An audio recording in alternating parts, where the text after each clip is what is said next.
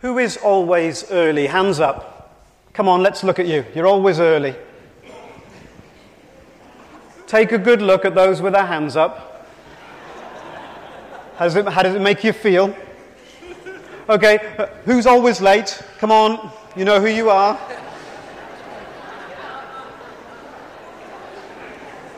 Those of you who are early, how do you feel about those who are always late? Hands up if you're always just on time. Keep your hands up if you are lying through your teeth. This morning we're thinking about the way God is always on time. You'd expect him to be, really. He created the thing after all. And he spins this world at just the right speed. And he sets the world in orbit at just the right pace. So it is no surprise in the dealings of men and women that timing is important to God. In a book tucked in the middle of the Old Testament called Ecclesiastes, it says that God makes everything beautiful. Have you read the Bible? There's an Old Testament, a New Testament. You've read this bit? God makes everything beautiful. Beautiful in its time. All through this autumn, we're looking at the life of Joseph. Only seemed fair to inflict it on all of you because we would have suffered it together had we been on our own. And we're seeing in the life of Joseph that God had a plan. That he was going to take an ordinary man that, despite the mess up of his background, despite the hatred of his brothers, despite all kinds of opposition, God was going to take him, and at the perfect moment and at the right time, he was going to place him with an opportunity of perfect influence for his kingdom. So Joseph would come from nowhere to end up somewhere in order to influence things for God's kingdom. And the Bible says that as a result, many people were saved. In a sense, that's what God wants to do with all of our lives. To take us from what we might feel like is nowhere and to place us somewhere that our influence might be great for his kingdom. Does something in your heart skip a little at the thought that God might place you somewhere to be significant for his kingdom? That's the journey of Joseph. And he would have to navigate, as we've been traveling, all kinds of things to get there. He would have to survive the hatred of his family, survive the dungeon of the pit, survive the temptation of Mrs. Potiphar's bedroom, survive the injustice, as we heard some moments ago, of being thrown into prison. And today, as we look at the story, Joseph, in order to get to that place that God ultimately had for him, would have to survive what we can only describe as the long wait. It would happen, thank you. It would happen, not in Pharaoh's time, not in Mrs. Potiphar's time. It would happen not even in Joseph's time. But at the appointed time, at God's chosen time, Joseph would smack into that purpose that God had for him. And as the Bible says, and it's kind of just an understatement, and many in the world were saved. So he's chucked into prison, as we heard, unfairly. He's hoping that he'll soon get out. A couple of other guys are chucked into prison as well, the baker and the cupbearer. We're not sure what they'd done wrong, if they'd done anything wrong. Pharaoh couldn't decide if they'd done something wrong or which one had done something wrong, so he put both of them in prison just for good measure. And it turns out through the dreams that Joseph interprets the dreams, and the baker loses his head and the cupbearer gets reinstated. And as the cupbearer gets reinstated, Joseph says to the cupbearer, "When you get back to Pharaoh, please will you remember me?" And the cupbearer forgets. The cupbearer forgets. And so it's like a double whammy for poor Joseph. He's there unjustly. And then the cupbearer abandons him. And you can hear in some of those verses in chapter 40 the agony of Joseph's predicament. When all goes well, he says, remember me, verse 14 of Genesis 40, and show me kindness. Mention me to Pharaoh and get me out of this prison. For I was forcibly carried off from the land of the Hebrews, and even here I have done nothing to deserve being put in this dungeon. He's frustrated with where he is, frustrated with how he got there, frustrated that God's not got him out of it yet. Anyone know that feeling? And he lives with the disappointment that he's stuck in this place, having to wait for how long, who knows.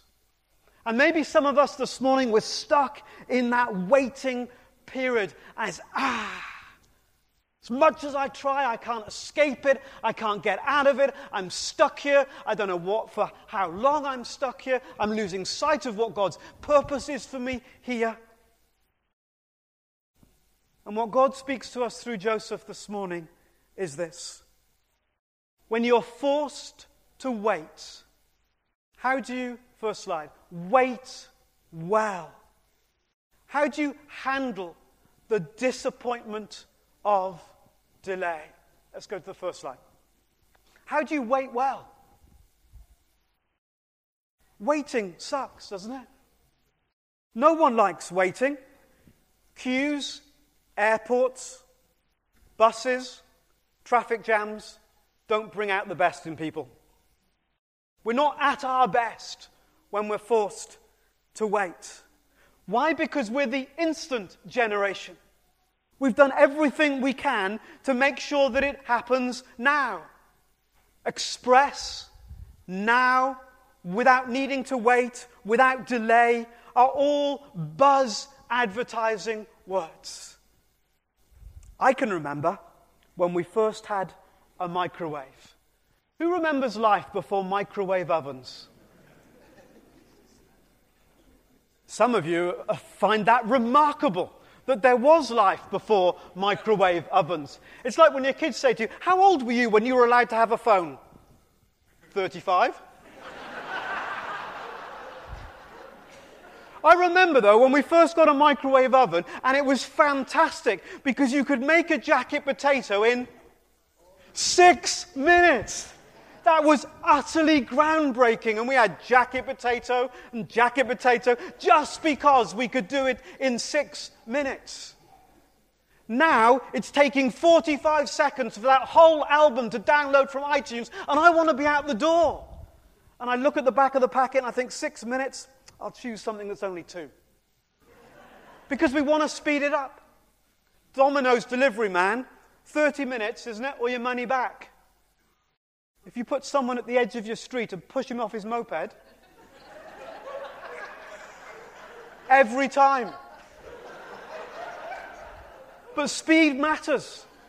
We want it to happen now. And when someone says, wait, we say no. The God of heaven has ordained the times and the seasons so that waiting is part of the Christian journey. No ifs, no buts, no maybes. God has designed the times and the seasons so that waiting is part of the Christian journey. Abraham waited 25 years. Abraham waited 40 years. Jesus waited 30. And here Joseph settles in for the long wait. How do we wait well in the Christian life? Number one, remember, God never forgets you. Let's use the next slide. God never forgets you. You see, in those waiting times, in the darkness of the dungeon, it feels like God has forgotten all about us. Anyone know what I'm talking about? In that empty, lonely place, something in our heart says, God, where are you? Where are you? And we know that in human relationships, seeing is believing. There was a story of a couple that recently got engaged, and the husband-to-be needed to work away for long periods of time. And he was anxious that if he was away for long periods of time, his fiancée would forget about him. So he wrote to her every single day. 2 years later, the wedding came. She married the postman.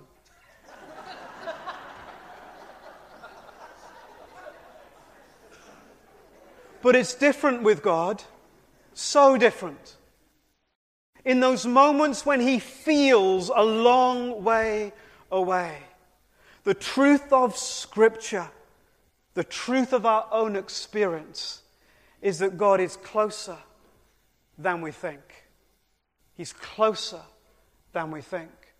And the trouble, I don't know, with waiting is that you wait for one thing, and before that's been resolved, something else comes. And I've got this picture this morning to share with you. I don't know how it might relate to some of you, but you're a swimmer or you're a surfer, and you're in the water, and a big wave, an unexpected big wave comes and smacks against you, and you're winded, and you go under the water, and you're not sure which way's up, and you're thrashing in the water, and eventually as your lungs are getting hot, you lift your head up to breathe a breath, and another wave comes, and you're under again, thrashing under the water, and you haven't recovered from the first time. There's hardly any air in your lungs, and they're burning now, and up you come again just in time. And maybe that happens 3 or 4 times. And then on the 4th time, you lift up your head, and you're braced for it to come again. And nothing happens.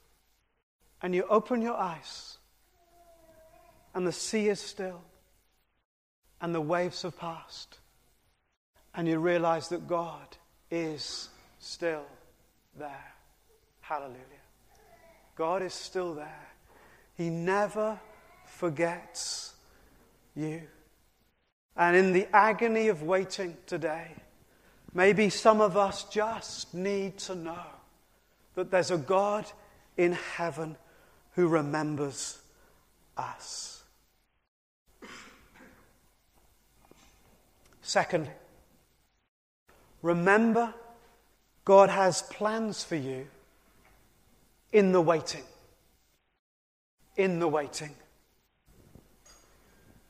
It's so easy, isn't it, in a waiting season to be longing for it to be over. To be thinking all the time about when it finishes, when I'm through this, when this is done, when this season is out the way, then.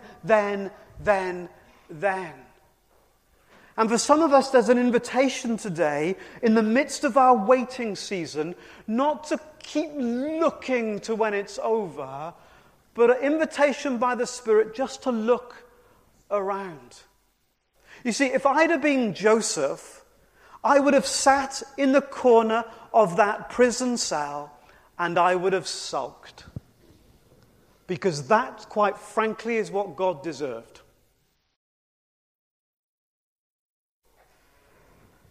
But he doesn't. He's immediately true to the calling that God has already placed on his life. He's immediately looking around, seeing what he can do, knowing that the Lord is with him. He's reaching out. The warder recognizes his quality of service, and soon he's elevated to be put in charge of the whole prison. A waiting time doesn't need to be a waste of time. We can't see sometimes in those moments. We have no energy sometimes in those moments. We're not interested in those moments. We just want this waiting to be over. Anyone know what I'm talking about? I've got no energy for anything else. Until this is sorted, I'm out of here. And that seeps into our lives. That I will serve God, but only when he gets me out of this place. I will be useful to God, but only when this roadblock is over.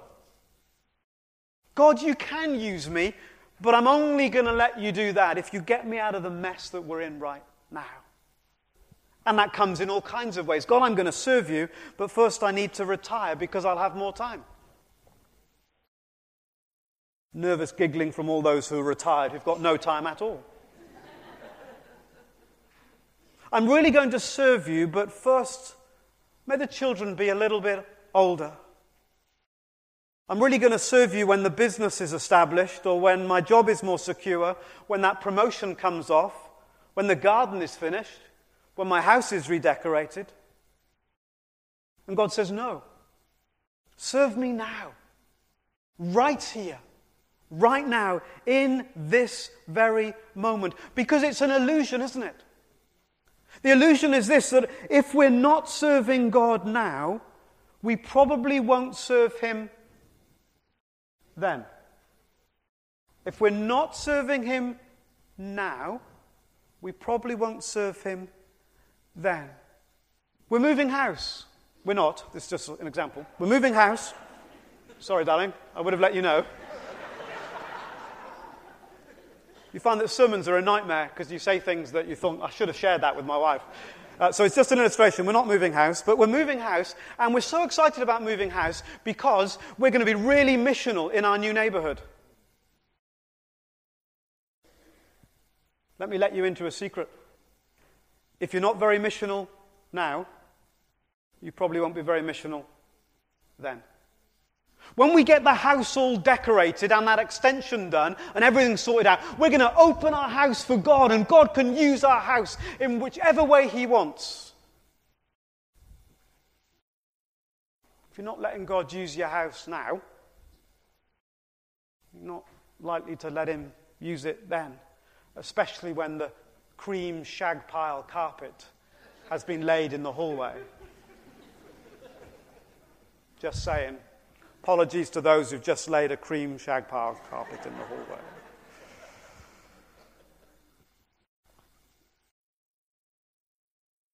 If you're waiting for a particular season to end before you really invest in your kids, and you're not fighting to invest in them now, do you know when that season ends? There's something about the wait. Something about what God's asking us to do in the waiting that is really important in His agenda. The saints of old described it as doing the duty that lies nearest. That lies nearest. I dare you to ask, in the place where all you want for that place is to get out of it, I dare you to ask, in that place that you are longing to leave, God, this question: what do you want me to do right here? Right now. Joseph learned to serve God in the midst of the waiting, and it became a springboard into all that God would do with him later. Because thirdly, remember, God is preparing you. God is preparing you. What Joseph was learning in prison, he would one day lead out with in the palace. What service he offered now in private, he would one day offer on the public stage. And it was not just about tasks. God was preparing Joseph in the tasks, for sure. The tasks of service, of learning to interpret dreams, of standing up for God in a foreign land, in a foreign culture. There were all kinds of tasks that Joseph was learning. But the deeper, bigger, better preparation is not the task, but the heart. And as we'll see as we journey on in this series, a little teaser for the rest of you, we're going to see how God was doing something in Joseph's heart. And you'll know that, won't you? You'll know there have been times in your life when you've gone through a real struggle. Perhaps you had trouble with your health, or you needed to have an operation, and you had to step out and slow down, and you just got stuck for a while. We've all had those kind of seasons. And actually in those seasons, when all the things that we normally trust in and all the things that keep our lives moving on are stripped away, we learn a trust in God that we never would have otherwise learnt. Anyone know what I'm talking about? In that place, when the things are stripped away. Just over 25 years ago, a few months before Kerry and I were about to get married, the rug of our future plans was suddenly ripped away from underneath us. We were hurled literally into a prison of waiting. And we didn't expect it, we didn't anticipate it, we didn't understand where it had come from in that moment, or even why it was there.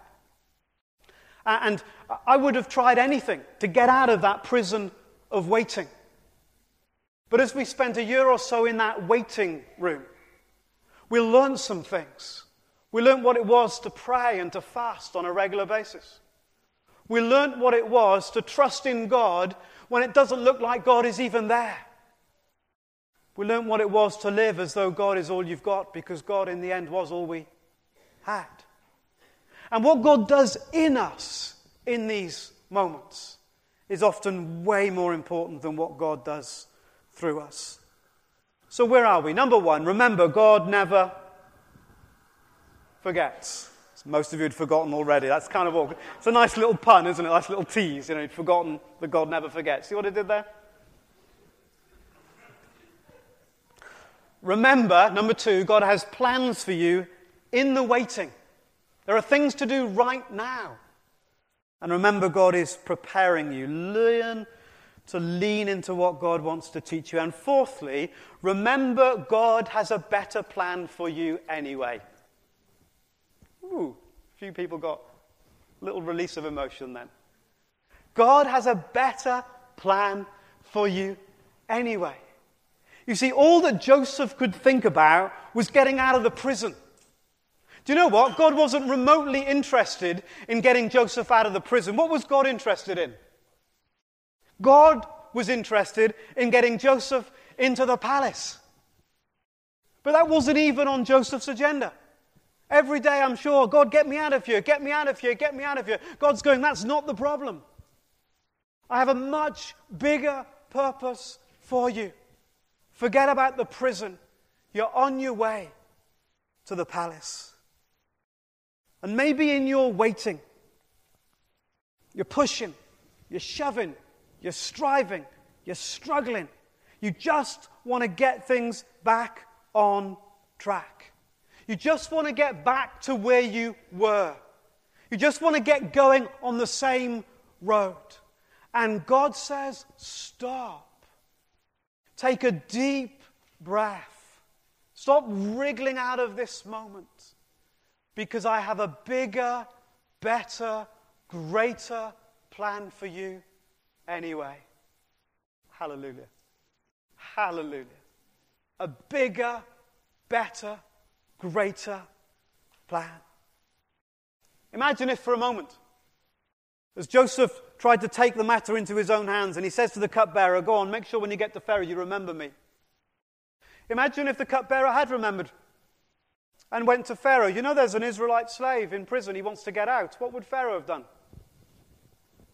Carried on eating his meal. What would Pharaoh have cared? And what would Joseph have done anyway, even if he had got out of prison at that moment, stranded in Egypt?